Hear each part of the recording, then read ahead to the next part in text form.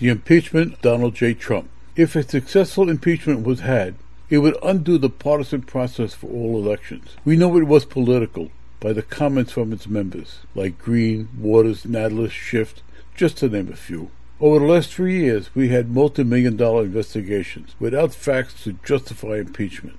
What did we hear and see? We have evidence to convict for impeachment and never present it.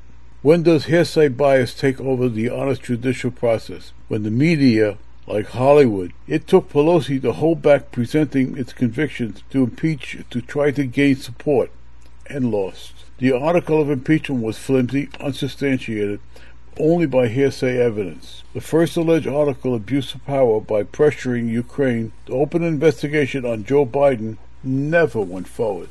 Obstruction of justice was defying requests to open an inquiry with Trump to dealing with Ukraine. The request made by Democrats was not justified on the basis to impeach. Justification presenting the conversation is a verbal transcript. Having protection, the Constitution by executive privilege against overreach by partisan legislature is justified. How do we charge a president for invoking executive privilege? Senator Graham reiterated that Trump has the power to block and request any protect his advice. Roberts reprimanded both parties for refraining using derogatory remarks and noted that we must have higher standards. Now Bolton has made statements. It was justified and never squashed any investigation on the Bidens. Now Mitch McConnell seems to have the majority vote for no witnesses. The question comes, when you have hearsay evidence, flimsy facts, and bias, this is not a good trial beginning. It will soon be over.